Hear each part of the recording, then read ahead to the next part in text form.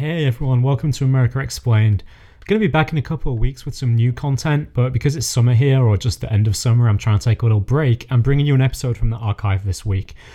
This episode is an interview with Stephen Webster, who's a political scientist at Indiana University, and it's all about the role that anger plays in American politics. So all of this rage that we see everywhere we look, on cable news, in our social media feeds, even inside our own heads, right? When we see the other side doing something that we don't like, what impact does this anger have on things like Americans' faith in government and their trust in the democratic process? That's what this interview is all about. I really hope you enjoy it, and like I said, I'll be back in a couple of weeks with some new content. Also wanted to let you know about something new that I've launched just this week that I'm very excited about, which is the America Explained Substack newsletter. You can subscribe to this newsletter for free using a link that you'll find in the show notes, and if you do subscribe, then what you're going to get is just a couple of takes from me a month on some really important issue that's in the news at the moment, deep dive analysis, the sort that we deliver on this podcast. The thing that I absolutely will not do is spam you. I'm not going to send many of these newsletters, but the ones I do send, I want to be really impactful and about very important issues. That's why I've started off with a post about the withdrawal from Afghanistan and taking a really deep look at the possible long-term political consequences of this for the Biden administration, because I think it's great that the war was ended, but I do worry that the way it happened is going to cause problems down the road politically for Biden, so that's what I look into in this first post. The website that the newsletter is hosted on is also a place that we can gather as a community. I've been so pleased with how well this podcast has taken off over the last year or so, and I thought it would be really good for us to have a place where, the listeners could come together and we could talk about these issues in American politics and foreign policy, also pose questions to me and maybe make suggestions about the direction that you'd like to see the podcast or the newsletter go in. So please check it out. You can find the link in the show notes. It's free. It's going to be interesting. I really hope that you look into it. But now on with today's episode.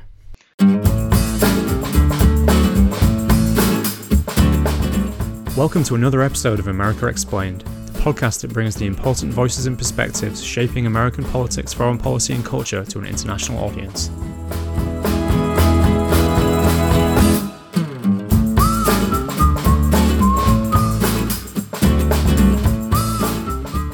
Alright, welcome to another episode of America Explained. I'm your host, Andy Gawthorpe.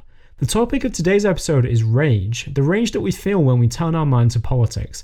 I think it's no secret that politics in the US and many European countries has become increasingly elemental and divisive in recent years, often touching closely on questions of identity which engage our deepest human emotions. Anger has certainly been one of them.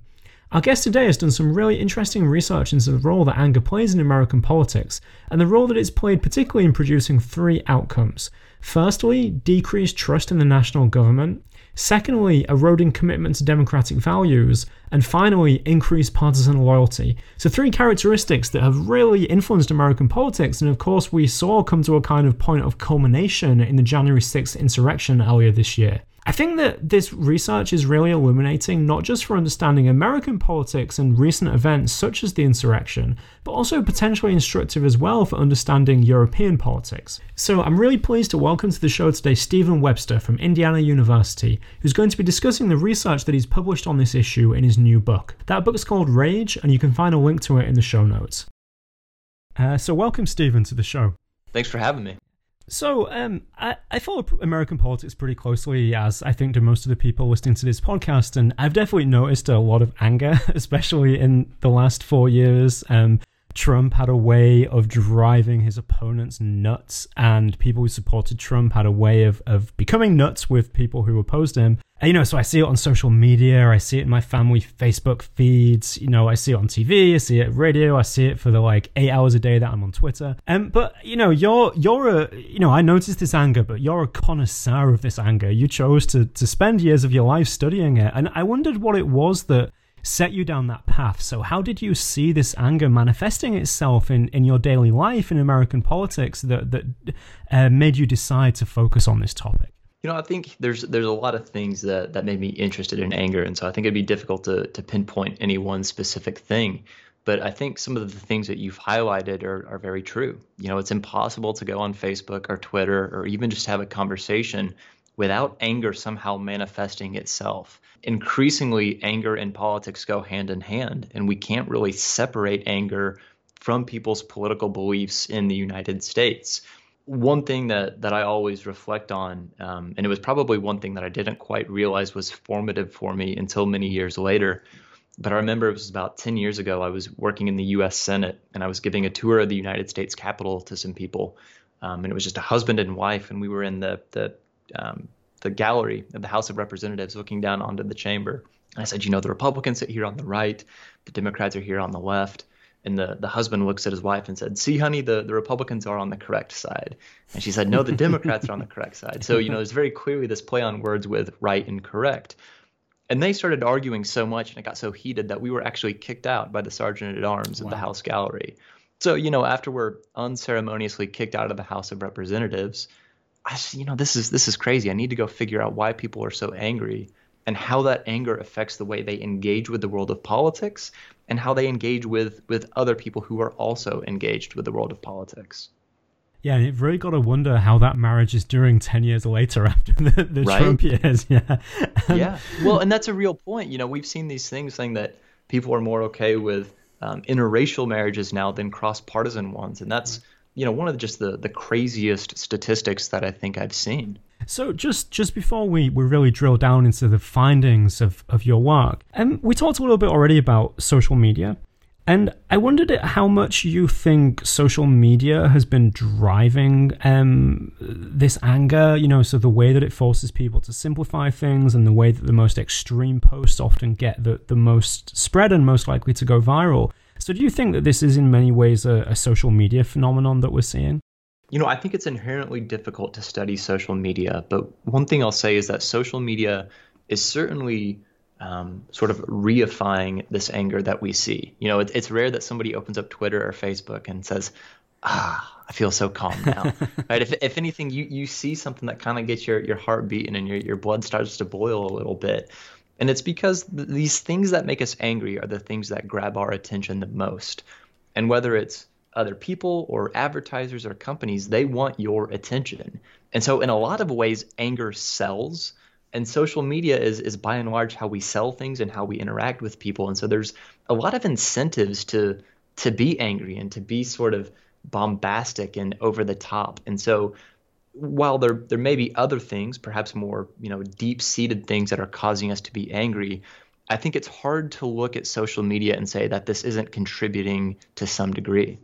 I think one aspect of your work that lay people would find really interesting is how exactly you go about doing this research on anger. Because, if I understand correctly, you basically get people angry and then ask them about politics. So I guess that, you're not following people around and waiting for them to stub their toe and then leaping out from behind the door and saying, "Do you support democratic values?"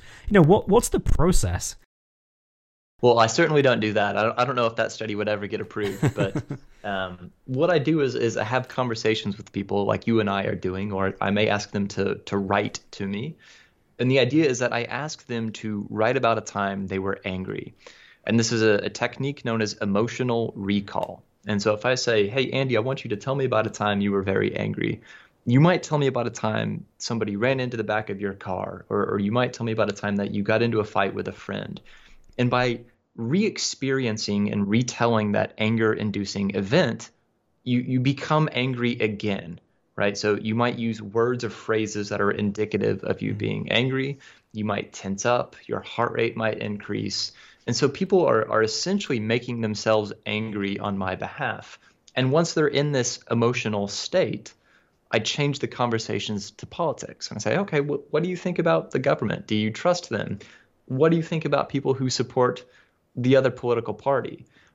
So while it would be kind of funny to follow people around and wait for them to stub their toe, as you suggest, it's much more simple than that. One thing that you point out in your book, which I think is really interesting, is that this method of emotional recall probably doesn't get people too angry compared to actually becoming angry about politics or about events in their lives. So I guess that we can derive from that the fact that what you found, probably the reality is much more magnified. That's right. These are very conservative treatments, right? I'm making people angry, but it's not a very strong dosage of anger. They're not getting the 10 milligrams of aspirin, they're getting 2 milligrams if we want to go with that analogy. But it's certainly the case that asking people to reflect on something that made them angry is going to induce less anger than experiencing something contemporaneously that made them angry. And so I think what you said is certainly true.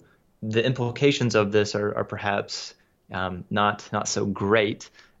If I can show these sort of negative consequences of anger when the anger that I'm inducing in people is quite minimal, then you have to wonder what happens in, quote, the real world when people really do become angry about politics. Is it purely anger about politics that you find produces these changes in people's perceptions of the government and the other party and so on, or is it just general anger as well? So this is a great question, and it turns out that anger need not be about politics in order to affect political attitudes and political beliefs. And so this is sort of a weird thing to wrap your head around, but I imagine most of your listeners can resonate with this.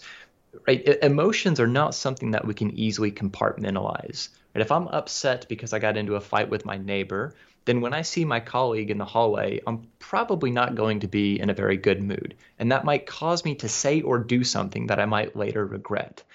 And so it's the same thing with anger. If I'm made angry by something completely unrelated to politics, that emotional state can still affect how I view the world of politics. And so part of what I find is that in some cases, it's the magnitude of our anger that matters more than the specific source of our anger. So the angrier we are, the more likely we are to distrust the government or be less committed to democratic norms and values. And this is one of the peculiarities of emotions themselves.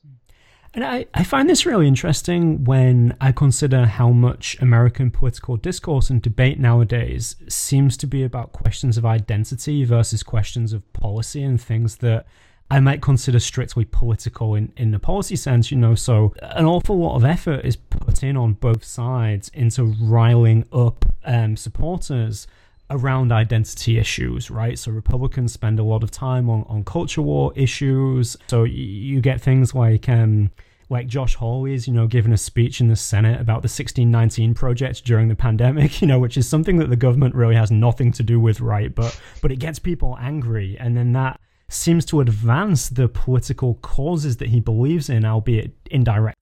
Yeah, there's a lot of truth to that. And what this speaks to is that politicians can use anger for their own strategic purposes. Right? Josh Hawley is, as most things are in America these days, a very polarizing figure. But to his credit, he knows that anger can be useful for him, right? And so one of the ways I talk about this in the book is that anger can act as a partisan bonding agent. Right? I may not particularly like my own side, my own party, but if I'm very angry at the other party, I'm much more likely to remain loyal to my own party at the ballot box. Thus creates a lot of perverse incentives because politicians are first and foremost concerned with getting reelected. And so they're willing to make the trade-off of having, some bad things happening at a very systemic level for American politics because that anger gets them reelected. And so there's a real dilemma here for us if we're trying to, reduce the tensions or reduce the amount of anger that we see in our contemporary political discourse. You're listening to America Explained, a podcast about the United States for an international audience. If you like what you hear, please subscribe, tell a friend, and leave a positive review on your podcast platform.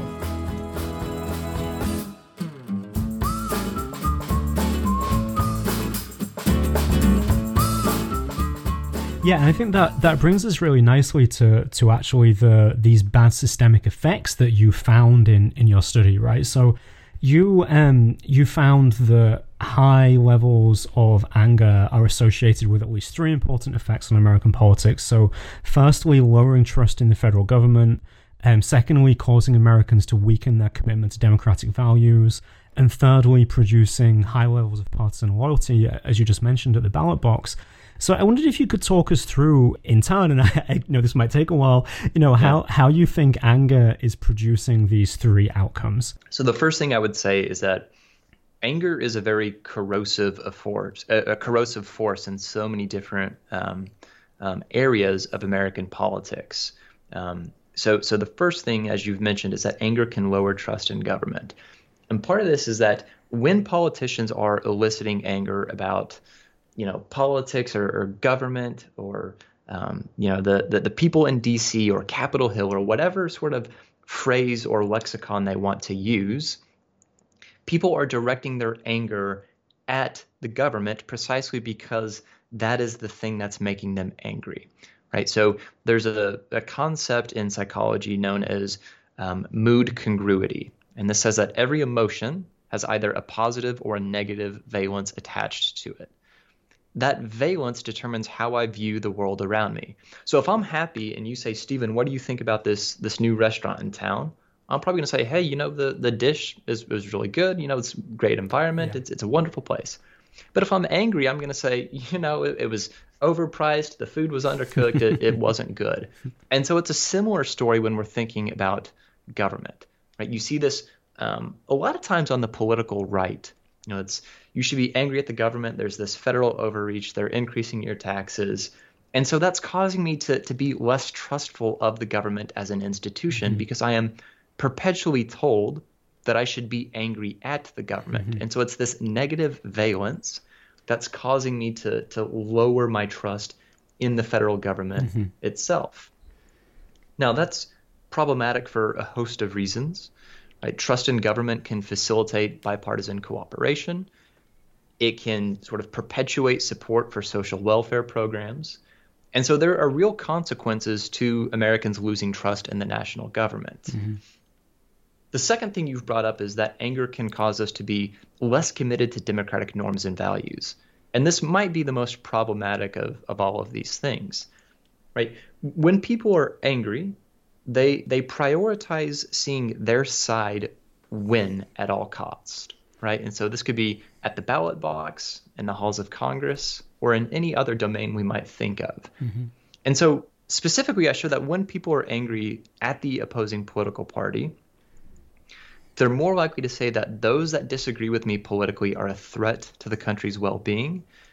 And they're more likely to say that concern for minority opinions is slowing political progress in this country. So basically, anger is causing us to see politics as a zero-sum game.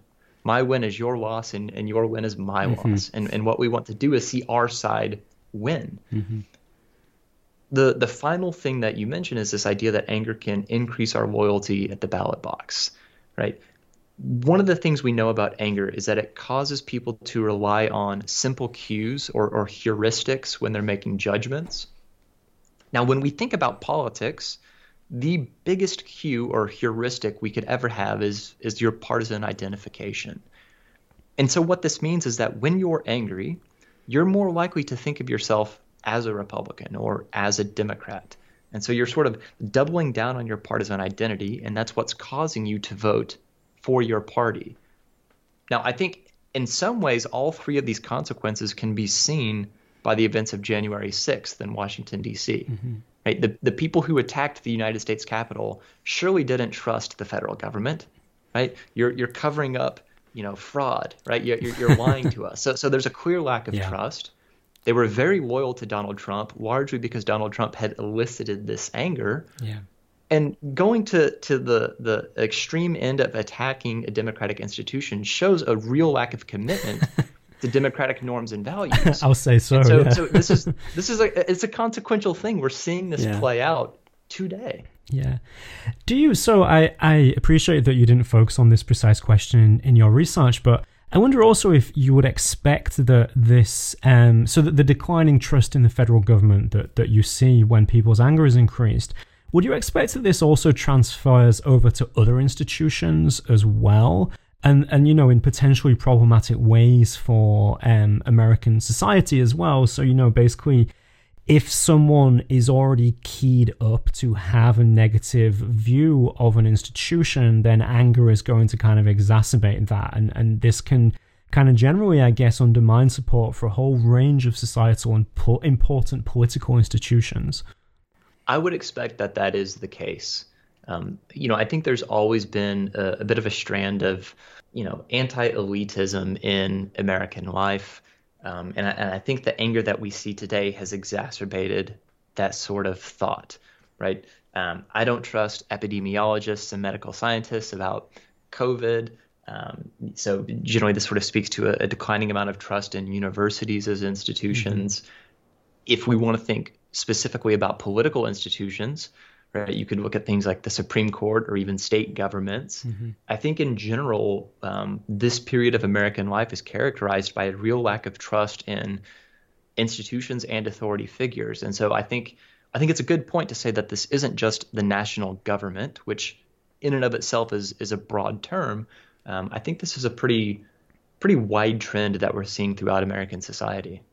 Yeah, and it's interesting to me in that respect to think about the last year, or has it been a year now, or 14 months of the pandemic, which we were just talking about before we came on air, and this has been, for many people, a really angry period, right? It's been one of immense emotional and psychological disturbances for a lot of people. And yeah, it's interesting, although I guess we'll never know the answer to that question, to think about how this anger really contributed to the turbulent events of the last year. January 6th obviously been the most obvious one, but other times as well. Yeah, I mean, I think there have been a series of events that point to this growth in anger over the past 5 or so years, right? You can go back a little bit further and think about the events in Charlottesville, Virginia, with the Unite the Right rally. Yeah. We've seen, anger about police brutality. So, there is this idea that anger can serve to increase participation, and we're seeing that, right? We're seeing people take to the streets and voice their opinions. In a lot of ways, that's good, right? This is one of the good things about anger, is that it gets people involved in the process.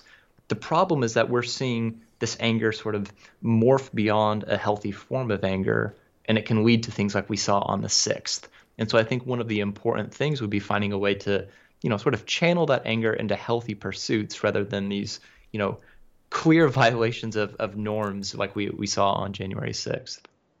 Yeah, and I think that brings us really nicely to the next question I wanted to ask, actually, which is that, just to preface this, we often say that this current period of American politics is one of very intense polarization and very deep disagreement between two sides.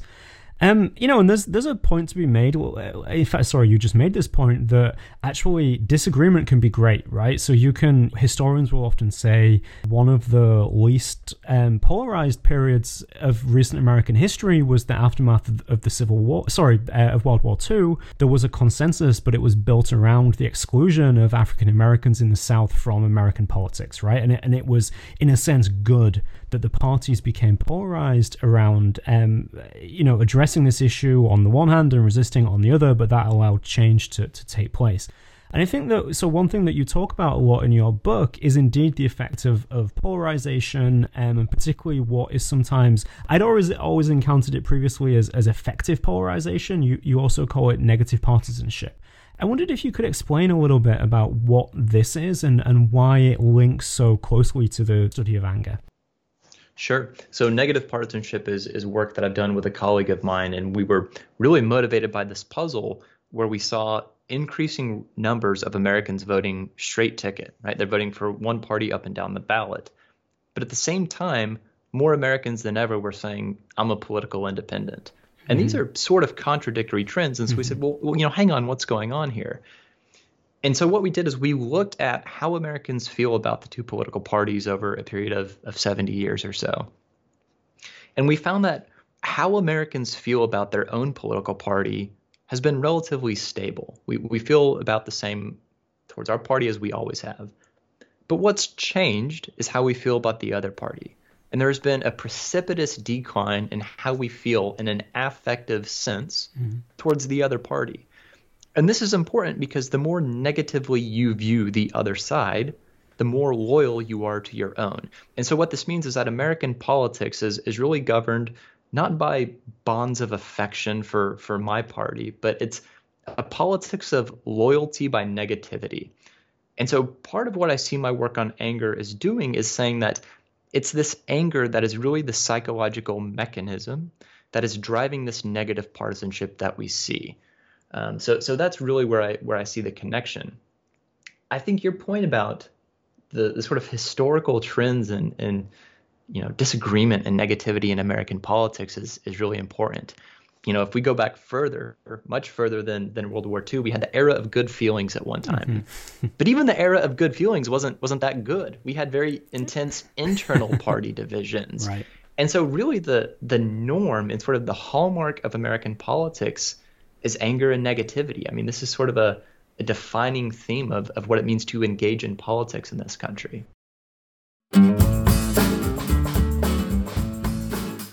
You're listening to America Explained, a podcast about American politics, foreign policy, and culture for an international audience. Like it? Then tell a friend and help us grow.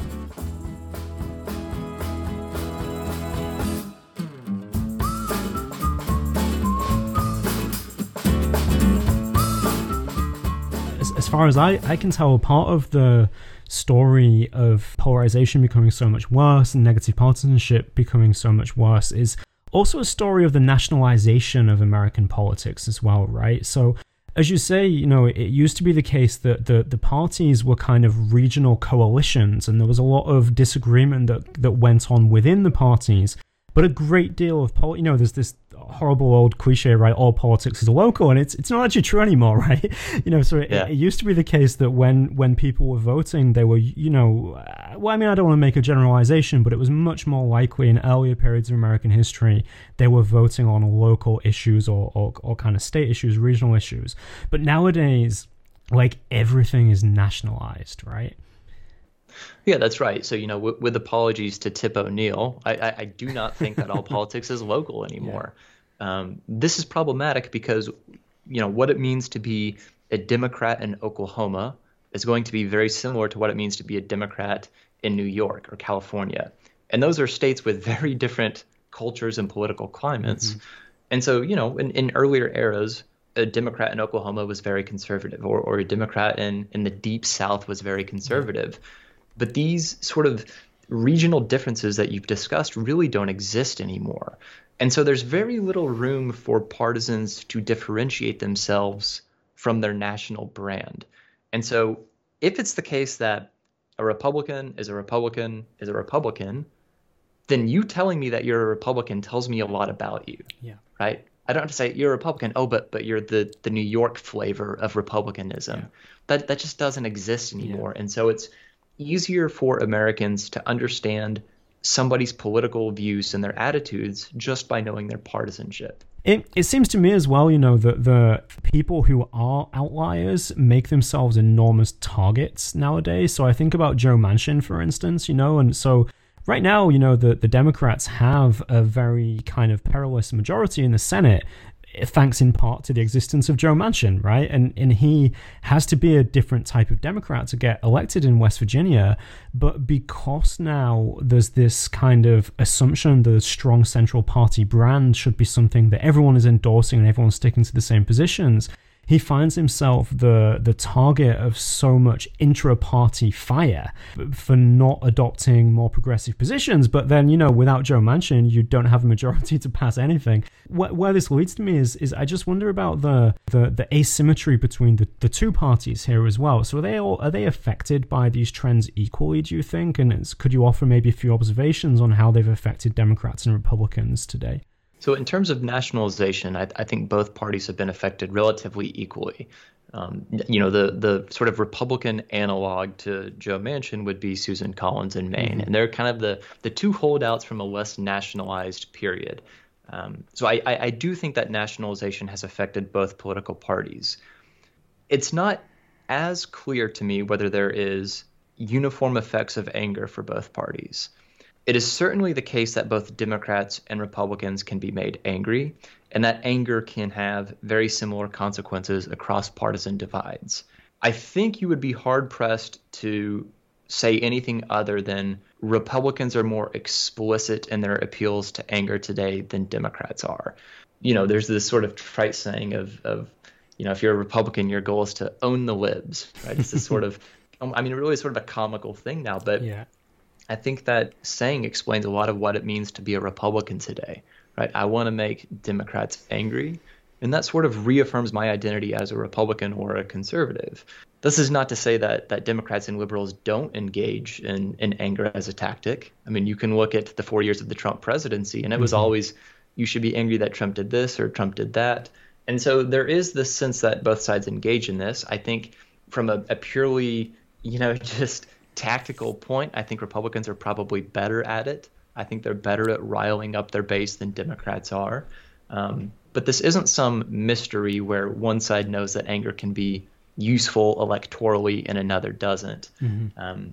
One could make the argument that part of the reason Democrats, took back control of Congress was this growth in anger towards Donald Trump, particularly among people living in the suburbs, right? They were sort of repulsed by what they had seen as these excesses of the previous 4 years. I said, I may not like Joe Biden, but at least he's not Donald Trump. And so I think that anger really worked against Donald Trump in this previous election. Well, yeah, one of the reasons that I find your research so interesting and thought-provoking is that, I have this opinion, if I don't think about it too closely, that basically Republicans are the ones who are in the anger game and they spend their whole time, cynically whipping up anger. But then I think about how much of the previous 4 years I spent angry about American politics, and then think about the effects that had on me, and think about also the way that anger could have been and probably was strategically manipulated by politicians and media outlets. So, I think that it's really useful for holding up a mirror. So I want, just as kind of a final question, what your read is on the Biden presidency so far when viewed in the context of your work on anger. So Biden does in some ways seem to have turned down the temperature a little bit on American politics. It makes a real difference that, we used to have a president who just spent his time in the White House basically tweeting whatever he could that to try and rile people up. And now so much of political news is about these really drawn out negotiations over spending bills. I have students in my class who, have spent just the entire kind of period of their life. They've been in political consciousness living in the era of Trump. And they don't know what's hit them. They're not used to the fact that American politics is often in a normal administration. A lot of it is about these really boring, drawn out congressional negotiations. A lot is at stake, but it's not exciting headline news every day. So, but on the other hand, I'm not sure that we should take away from this that these long-term structural trends that you're talking about have really changed. So I just wondered where you come out on that question. This is a really important question. There's potentially a lot to be said there. I think the first thing I would say is that I think by comparison anyone would come across as less angry compared to Donald Trump. So I don't know how much credit we should give to the current president for that. But you're right. Joe Biden has struck a very different tone, a very different tenor coming from the White House. It's clear that anger still exists on the Republican side, not only at Democrats, but among themselves. So Liz Cheney losing her spot in leadership for not going along with the lie that the election was stolen. There's still a sense of grievance about Joe Biden being the president. I think part of the reason we perhaps don't see as much anger among Democrats right now is because they know they have a very narrow window to do things, right? It's almost certainly going to be the case that Democrats lose control of Congress in the midterms. This is the general trend against the president's party. They already have very tenuous margins to begin with. And so I think they know that they need to really band together in this particular moment. I suspect that if Republicans do take back control of Congress in the 2022 midterms, we'll see a return of this anger because we're going to have divided government once again. And it's going to be this sort of fever pitch buildup to the 2024 presidential election. And so we're going to see a lot of jockeying between, who's at fault for this gridlock and this stalemate that we see. Mm-hmm. You should be angry because Democrats are trying to overreach, or you should be angry because Republicans are being obstructionists. Mm-hmm. And so I think if anything, what we're seeing now is a little bit of a détente, but it's not a reversal of these trends. And the reason I don't think it's a reversal of these trends is because, as you said, these are systemic things that are going on in American politics. And so the election of one man, Joe Biden, is not going to reverse decades of things that have developed to produce this culture and this climate of anger that we see.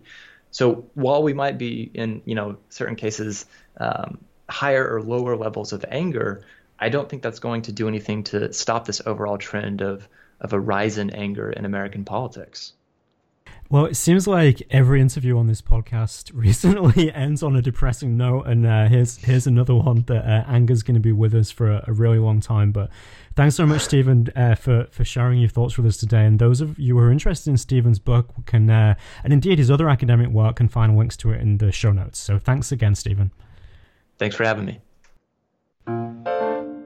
That's all we have time for this episode. Thanks for listening to America Explained. You can contact us on producer@america-explained.com or through the America Explained Facebook page.